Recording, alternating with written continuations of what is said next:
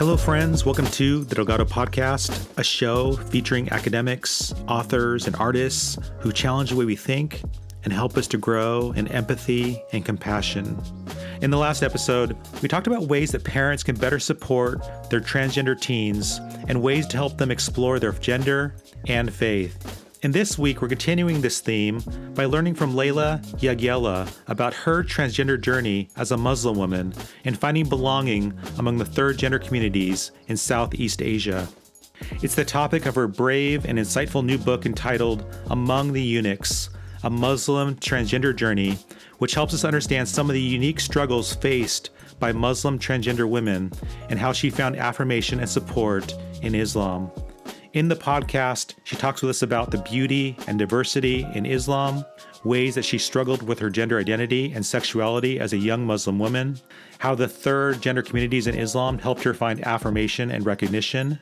She talks about what life was like as a hijra in Southeast Asia and how she navigated gendered spaces. She talks about trans-affirming ideas and scriptures in the Quran and also New Testament. And at the end of the podcast, she talks with us about what Jesus says about eunuchs in Matthew chapter 19, verse 12, and the application for transgender and gender nonconforming people. Layla Yagyella is a cultural anthropologist and scholar of religion, working on orthodoxy and heterodoxy in Islam, and gender and sexuality in Muslim societies. As a Muslim trans woman, she has been a community activist for several decades and works as a social worker with LGBTQI refugees in Germany. Here's our conversation. Layla, I'm so grateful to have you on the podcast. You've written a beautiful book about your journey.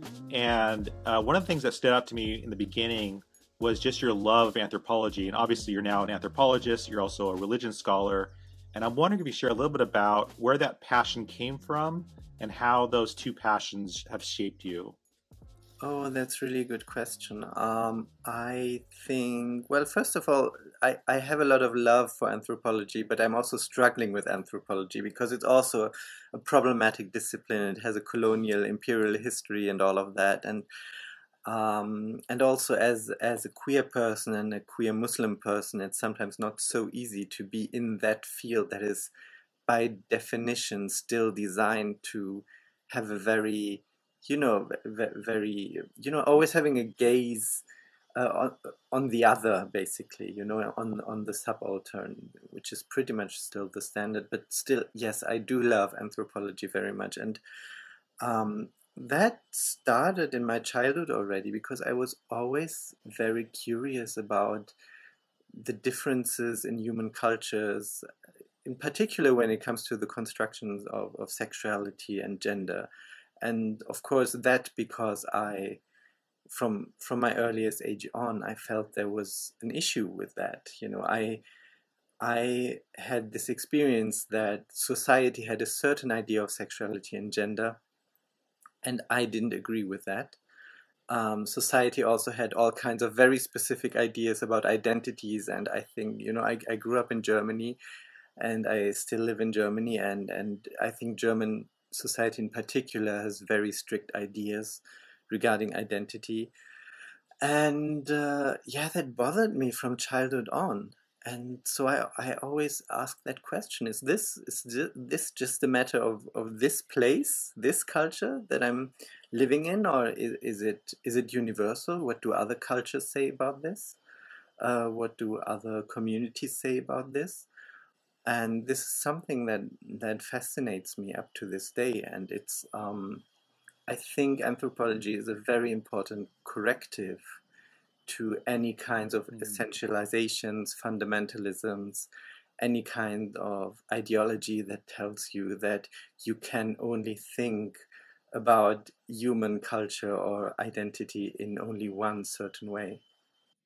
I think that's amazing, how curious and such intelligent thinking so early in your childhood, because I'm thinking about when I was a kid, I didn't really question what culture told me, what my parents told me about things, but you were already very early on questioning how culture was telling you how gender and sexuality should be perceived. Have you always been just hyper curious? I guess so, yeah. hyper curious and also hyper skeptic, just not Yeah. accepting what people tell me, because it was so clear to me that what they are telling me cannot be the only right way. As you started to explore how different cultures wrote and thought about different genders and sexuality, were there any cultures that fascinated you or were helpful to you during that time? Well, obviously, because from a very early age on already I started to identify with Islam, and both as a culture and a faith. I was in particular interested um, in that, what was going on there in the Islamic world, in Muslim context, and also in South Asia, because due to, well, several reasons that I describe a little bit more in detail in my book, South Asia became particularly interesting to me. And yeah, but still, I mean, even up to this day, I think I, even as a Muslim, for example, I am very interested also in what, for example, Siberian shamanist cultures say about Mm. gender or sexuality, or what traditional African religions say about this, because I think in the end, if we are honest enough and accept that there are different ways of looking at this, then there can be no, we have to be curious about all possibilities in that field. What drew you to Islam? What was the draw there? Because there is a sort of that narrative that's out there that certain religious groups, and I think of Islam or Christianity or Judaism, sometimes can harm transgender people specifically. And so I see a lot of reason for people who are transgender or have any sort of identity that's not accepted by their religion to just leave that religion. And so I'm kind of curious about what do you think drew you to Islam? I think the most important thing is that my first encounters with Islam were through people.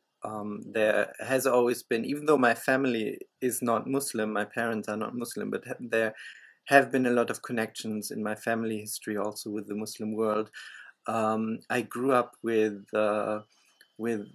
relatives who had connections to the Muslim world, and we when I was a kid, my parents, they loved traveling, and we traveled to several Muslim countries already. So that was my first encounter with Islam. It was not just a theoretical encounter, and I could see very early in my life that this predominant media image of Islam that we also have in Europe very much is not the only side of Muslim societies and Muslim cultures and Islam as a faith. I knew that very early in my life, and then what always impressed me about Islam was precisely this thing that, on the one hand, it is a very dogmatic religion and it's very uniformist. So there are things that most Muslims all over the world agree on. Almost all Muslims pray in Arabic, for example, even though Arabic may not be their mother tongue. But there's also an incredible diversity in the Muslim world, and there are so many different cultural expressions, and that manifests in the theological concept as well. So there is this idea of this overwhelming unity of God. I mean, monotheism is very the most important principle in Islam, and at the same time, in particular in Muslim mysticism, there is this idea that the plurality of our world, all that beauty that manifests in that this whole diversity, is a manifestation of that one unity, like one light that just becomes this kaleidoscopic rainbow, um, basically. And this is an idea that I find, until this day, I find it very appealing, and I found it very appealing as a child already. This idea that, okay, there is this diversity, and this diversity is beautiful, and it is Mm, actually, it is a manifestation of the divine unity in the end. yeah, I love the way you just said that. So there are a couple moments in your book that just like stopped me. I just had to sit with what you wrote, and one of those passages um, was in one of your early chapters. And I want to read this and kind of just get your thoughts on it. This is this is the point where you talk about where you are realizing who you are, and you say, for some time, I saw myself as gay, and I wondered if I could find love and fulfillment in the gay community. But after a while, it became clear to me that that was not what I wanted. I never wanted to be attractive to a man as a man. I experienced myself as a young woman, albeit with a body that felt increasingly at odds with my inner feelings and self perception. I felt as if I was in a prison whose walls were getting narrower and narrower each day, threatening to crush me, period. And I stopped there. It gave me chills reading that, uh, because you describe like what it feels like to be like in this prison, feeling trapped. And I wonder if you can kind of talk about that, being Muslim, realizing you're a woman, and kind of sitting with that. Yeah, I mean, puberty was the hardest time in my life. Being a teenager was the hardest time in my life. It was horrible, going through all these internal changes and then also physical changes and not knowing what to do with it. And I have to say this because people ask me this. People ask all the time, oh, is this not particularly difficult when you are a Muslim? Well, it was not easy in the mosque. I started going to the mosque as a teenager regularly, and yeah, there were issues there. I was presented with a very gender segregated space there. Most mosques still work that way today as well. And of course, in the khutbahs, which is the Friday sermons, you hear these kind of messages that do not.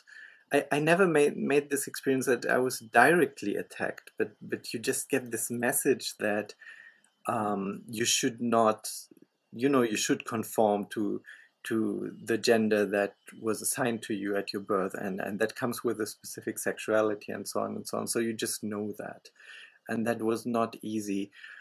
I have to say, though, that the German mainstream society around me, I grew up in a very small rural town, that did not make it easier either. It's the same thing basically. And in the 80s and 90s, when I grew up, there was no knowledge whatsoever on trans issues in society. I mean, all you could see was maybe, we also had these Jerry Springer like afternoon talk shows in Germany, and there you had trans people basically as freaks, but that was it.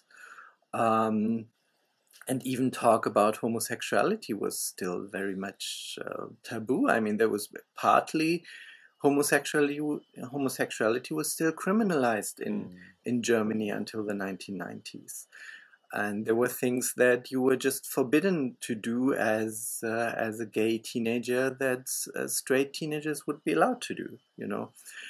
And so this whole atmosphere created a lot of pressure for me, not just being a Muslim and what the mosque offered me, but also what mainstream society offered me. And I tried many, many times to change myself, to become somebody else, to suppress my sexuality. It always just led to a terrible backlash because, as we all know, when you suppress something, then it just comes back with a vengeance, and that is exactly what happened to me. It led to very difficult, traumatic experiences, and it has affected my mental health. And it does affect my mental health until today. I mean, I'm much, much better today, many, many decades on, but there are still issues that I'm struggling with that go back to that time. And I was very suicidal. I cried a lot, and I just there was a long, long time, many, many years where I was incredibly happy and didn't know what to do with my life until in the end I knew, okay, I have to make some kind of decision about this. You display so much resilience and so much power in your story. For those listening in who maybe are feeling like you did then, maybe it's because of religion, maybe because of culture. What would you say to them right now? Maybe they're feeling the way you described as being trapped and feeling crushed. It's a bit of a cliche sentence, but it does get better. It really does if you're willing to confront it. I do not think I I wouldn't say that there is a path that really works for all. I mean, for a lot of people, finally, becoming who you are in your everyday life and coming out is the right path. But I also understand that there are just people who live in situations where that just is not possible. But even if that is not possible, your own psychology will work around that to some extent. You do grow older, and you develop some kind of maturity. Um, but the important thing is that you do not evade who you are and what you feel internally, whether you can show that to the outside world or not. But you have to keep thinking about it. You have to keep processing it, and then it will get better.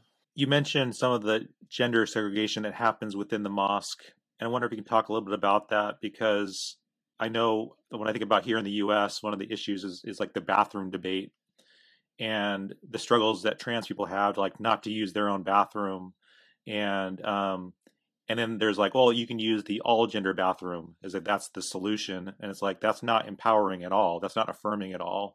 And so, can you talk a little bit about the gender, maybe the gender differences that are happening within the mosque? Well, let's put it this way. The average, first of all, there has been for a long time an issue with a lot of mosques when it comes to access for women. I mean, you still have a lot of mosques where it's even not expected that women will even enter the mosque. So you still have that in some mosques in Europe, in some mosques in North America. You have that in some regions of the Muslim world. It's very, speaking about the diversity of the Muslim societies, that's very, you have Muslim countries where that is no issue at all, but you have Muslim countries where that is an issue, and that reflects on the different diaspora communities here in the West as well. So there is that. And then usually in most mosques all over the world, female and male spaces are segregated, similar to what you would see in a lot of Orthodox Jewish spaces, for example, where you have that as well. And then you sometimes see how male privilege kicks in, because there may be a female space in a mosque, but it's definitely the smaller space and is not as nice as the male space, so you have that a lot as well. That's the traditional setup that developed historically. It's not sure that there has been a lot of Muslim feminist work on this that says that it was not like that in the Prophet's time. It's also interesting that, for example, in Mecca, the most holy place of Islam, the pilgrimage place, it's just logistically not possible to completely segregate female and male spaces. So in the most holy space of Islam, it's not that much of an issue, actually. And there have been a lot of, inclusive, progressive, or also LGBTQI inclusive Muslim initiatives in recent years and decades that also have mosque spaces now, where this segregation does not exist anymore, where you also have female imams, for example. The most famous one is Amina Wadud, a feminist Muslim scholar, originally from the US. So you have that now, but it's still very much in the minority, and that didn't exist at all when I grew up in the 90s. It was not existent at all.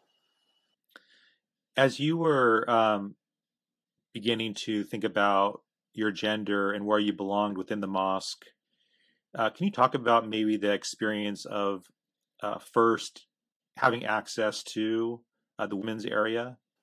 Well, my first access to the women's area was in India, then when, that part of my life that I write a lot about in my book.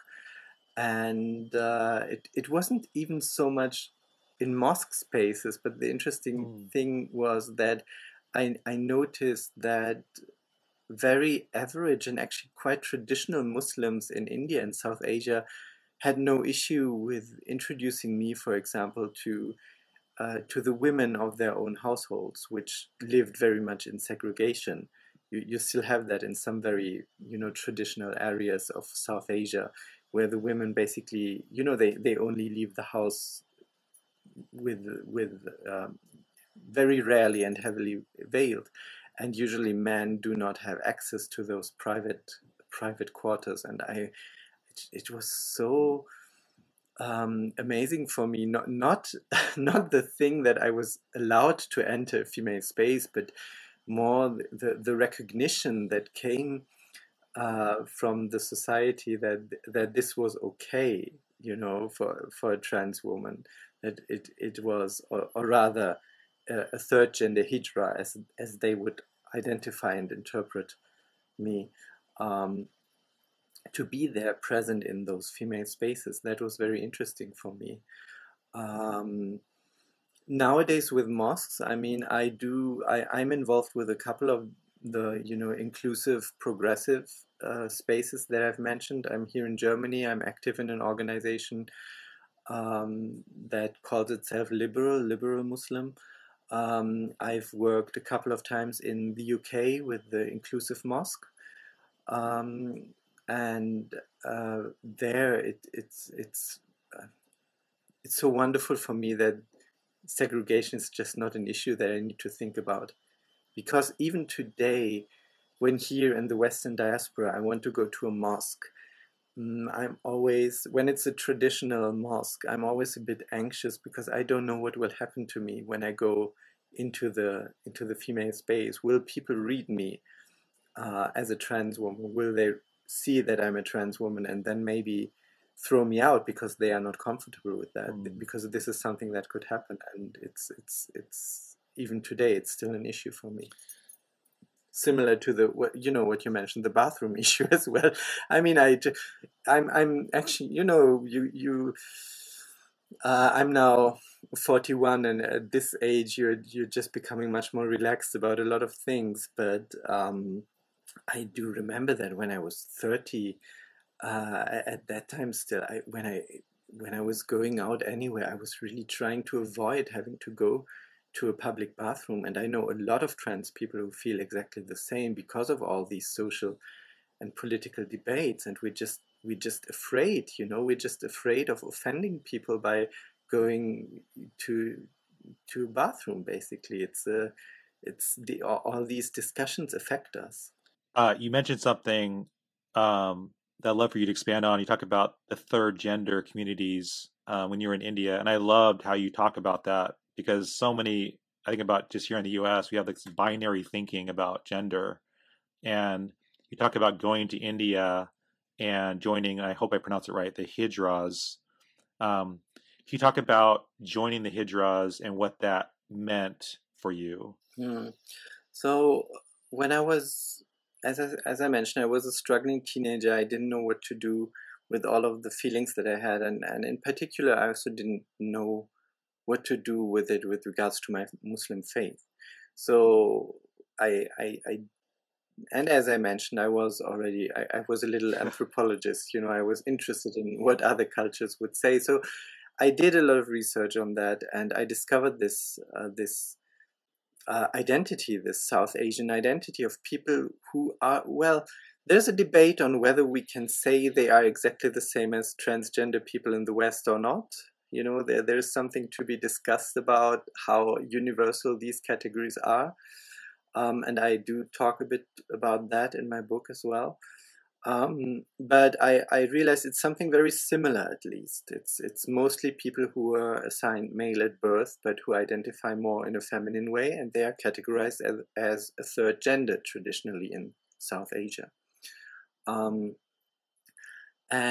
it was actually thanks to a U.S. American trans activist, Annie Ogborn, that I had my first encounters with that community in India, and then later I came back alone several times on my own, and eventually also built up many connections in Pakistan, which is India's sister country.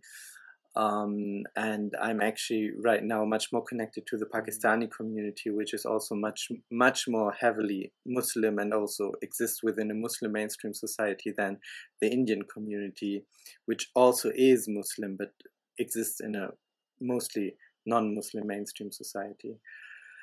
And when I went there for the first time, and that was around the time that I had decided to transition, and I made the decision to live as a woman. And I was still struggling a lot with that in my German context. And I came there, and I do not want to say that everything there in South Asia is happy and fine. There are a lot of issues. There is a lot of marginalization of trans people there. But what I noticed was that there was a certain kind of very traditional visibility. And there was a traditional space in society for these people that did not exist in any Western society. So, as I just mentioned, I was so surprised that very traditional conservative Muslims would just invite me to their homes and would see no issue with that, with me meeting the women of their household, for example. And this was a general message that I was given a lot in South Asia, both by Hindus and by Muslims, that, okay, this is just a part of nature. It's part of, as Muslims would say, it's part of God's creation, and we need to respect that creation. And then you also have in South Asia traditionally a very strong belief that trans people, or rather third gender people, have a special connection with God, because we are different, because we suffer so much in life, because we cannot take part in the normal, happy family life of other people. God grants us certain powers to bless others, or to curse others, which is, admittedly, it's not. I mean, when I went to India for the first time, that was 20 years ago, and a lot has changed both in India and Pakistan within these 2 decades. And less people nowadays still believe in these kind of powers. But when I went there, this belief was still very strong, and that impressed me. And I remember that I came back to Germany, and I had a little bit of a hubris, I was thinking, oh, I'm almost like a divine being. I can curse and bless people. And it's only later that I also saw a lot of the problems and the marginalization that the trans community goes through in South Asia. But at that point in my life, as a very, very young trans person, this gave me a lot of strength, and it inspired me. Like hearing that and also reading your story, like it had to be so empowering to be in a place where you felt unaccepted, to all of a sudden move to an environment not only where you're accepted in society and by the religion, but also like being granted, like you are also a blessed person, like you can provide special blessings because of your identity. Yes, precisely. I mean, it's a mixed bag. I recently talked about that to a German journalist who was also saying, yeah, but this is not, LGBTQI freedom as we envision it nowadays. I said, no, it's not. I mean, it's a bit, people respect you, but they're also a bit afraid of you. That is the traditional setup that I encountered there. And of course, it still marks you as something other. So it's not unproblematic.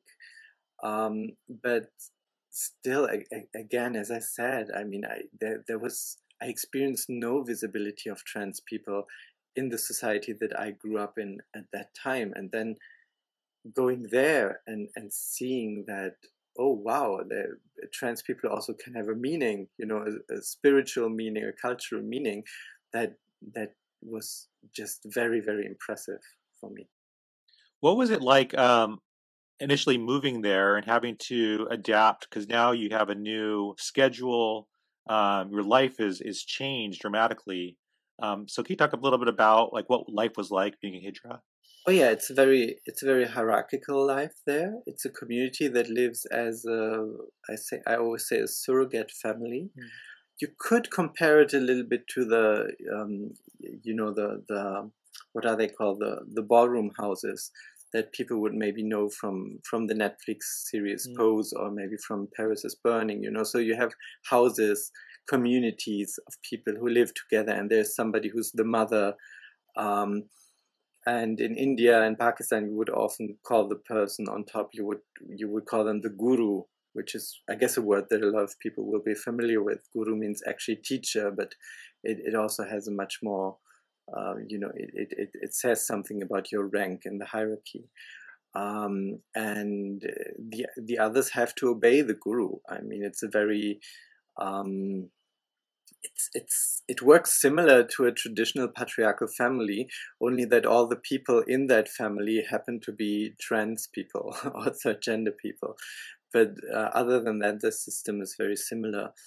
And there are traditional occupations that the third gender community usually has, and they are connected to this idea that we can bless or curse people. So usually hijras would go out and would visit houses where little children were born or where a wedding takes place, and then they would sing and dance there and then offer blessings. But if they are not paid well for that, they may also say that we can curse you for that, and then usually they are paid. That is usually the main traditional occupation in areas where these traditions still work very well. And as I said, that's changing a lot nowadays. Traditionally, a lot of hijras have also always been involved with sex work. That was very much frowned upon in the hijra house that I lived in my first years in Delhi. But for example, later in my time in Pakistan, I've spent a lot of time with sex workers there as well, trans sex workers. And sex work in that context not only covers actual sex work, but is also entertainment work. So it may also just be that they perform for what we would maybe call a bachelor party or something like that. So that is part of it as well. But all of it is very much regulated by this hierarchical family system, which as all over the world and in all contexts, it can work well and it can be abusive as well. There are good families and there are bad families. There are loving families and there are abusive families. And you will find the exact same in the third gender communities in South Asia. There are houses that are very loving, very caring, and there are houses that are abusive. You write about the scriptures and teachings that were very empowering to you while you were there. Can you talk a little bit about maybe some of the scriptures or passages that you found helpful to you? Oh, I should say that as with a lot of traditional Muslims actually all over the world do not so much constantly center around the scriptures. And this is a misconception that I think a lot of people have, because a lot of non-Muslims think it's all about the Quran and it's all about the sayings of the Prophet. Yes, it is, but it's also, there's a much more organic spiritual life around that. And for example, for a lot of Muslims in South Asia, the Sufi shrines, the shrines of the mystics that came long after the Prophet are very important centers, and the teaching of these mystics, which often exists in the form of poems, for example, or songs. So a lot of spirituality centers around that, and there are a lot of transgender elements actually in the teachings of these mystics, and these mystics always had a very close relationship with the transgender community, in particular in South Asia. So this was something that really, really impressed me. The other thing that really impressed me is that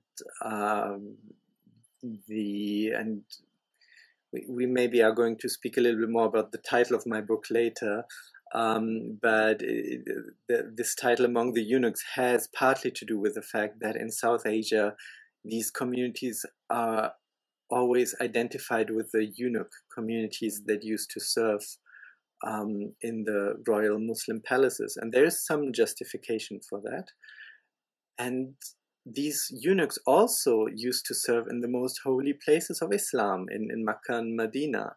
So they used to have a very sacred position there as well, of guarding the tomb of the Prophet.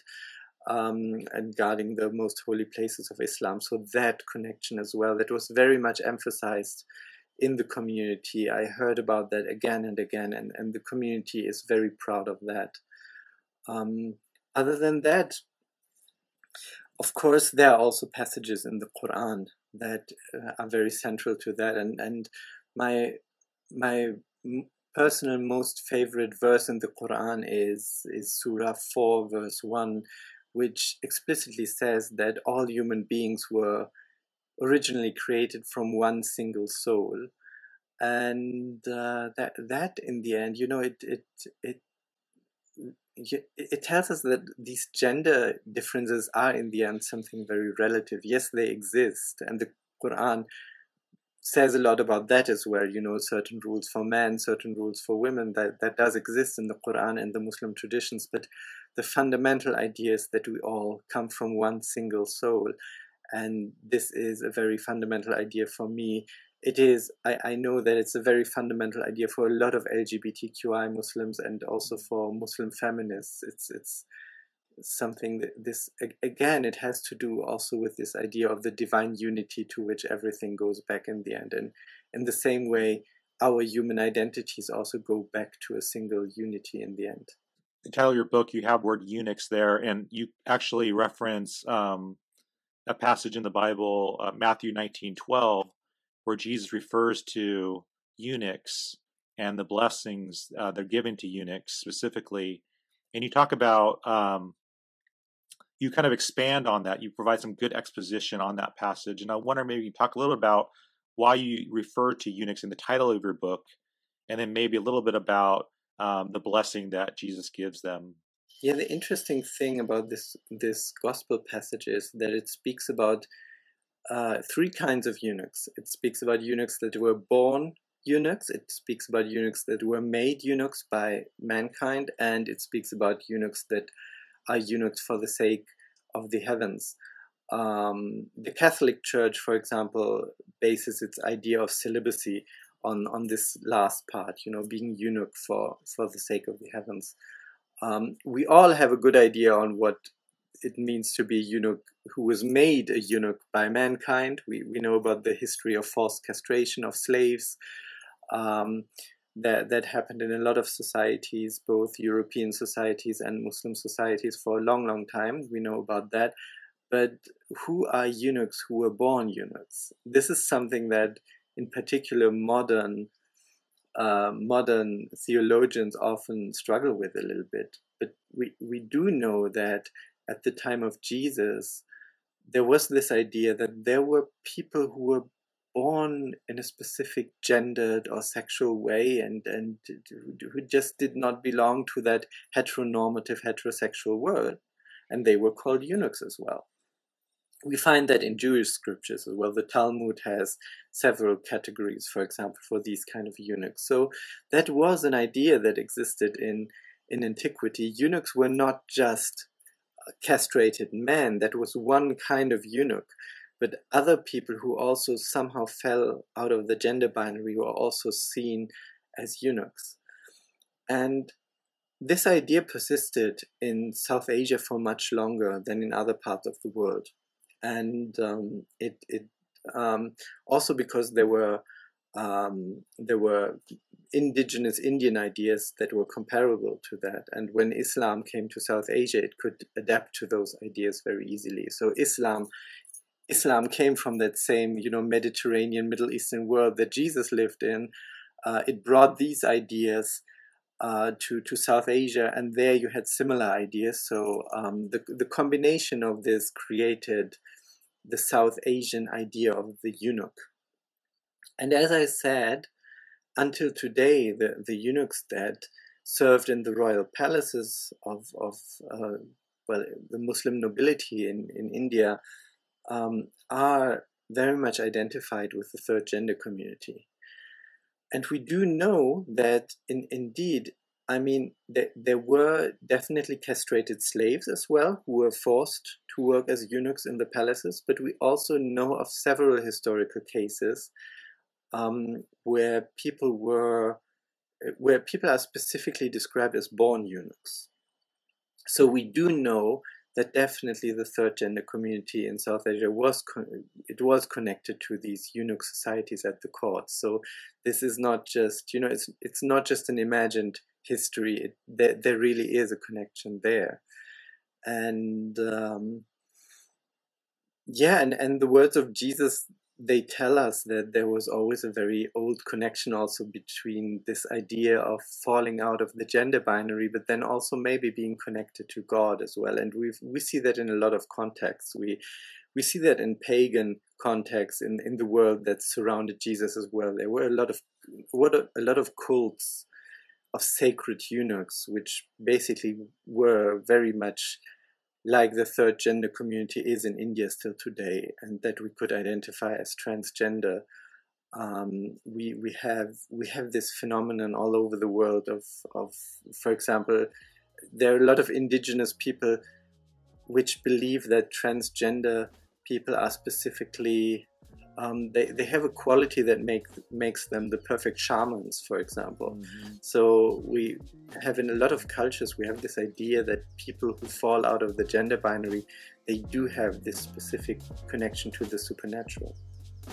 Well, Layla, I want to thank you so much for writing a beautiful book about your journey and for coming on the podcast to share a little bit about that.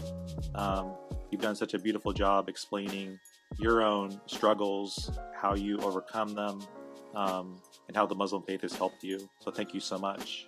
Thank you very much. It was really a pleasure to talk to you. Thank you so much for listening to this conversation with Layla Yagyella about her fantastic new book entitled Among the Eunuchs, A Muslim Transgender Journey, published by Hearst. Her fantastic book shares the story of Layla's transgender journey as a Muslim woman and finding belonging among the third gender communities in Southeast Asia. You can get your copy at all your favorite online booksellers. Next week, we're chatting with Dr. Bart Ehrman about the ways ancient cultures thought about heaven and hell and how these ideas impacted Christian thinking. You can get all the links, show notes, and more information about Layla's new book at my blog at mikedelgado.org. And if you found this podcast helpful in any way, please share it with a friend and or rate it on your favorite podcast player. Your vote can help this show get more visibility. Thank you so much. Take care, and we'll chat more next time.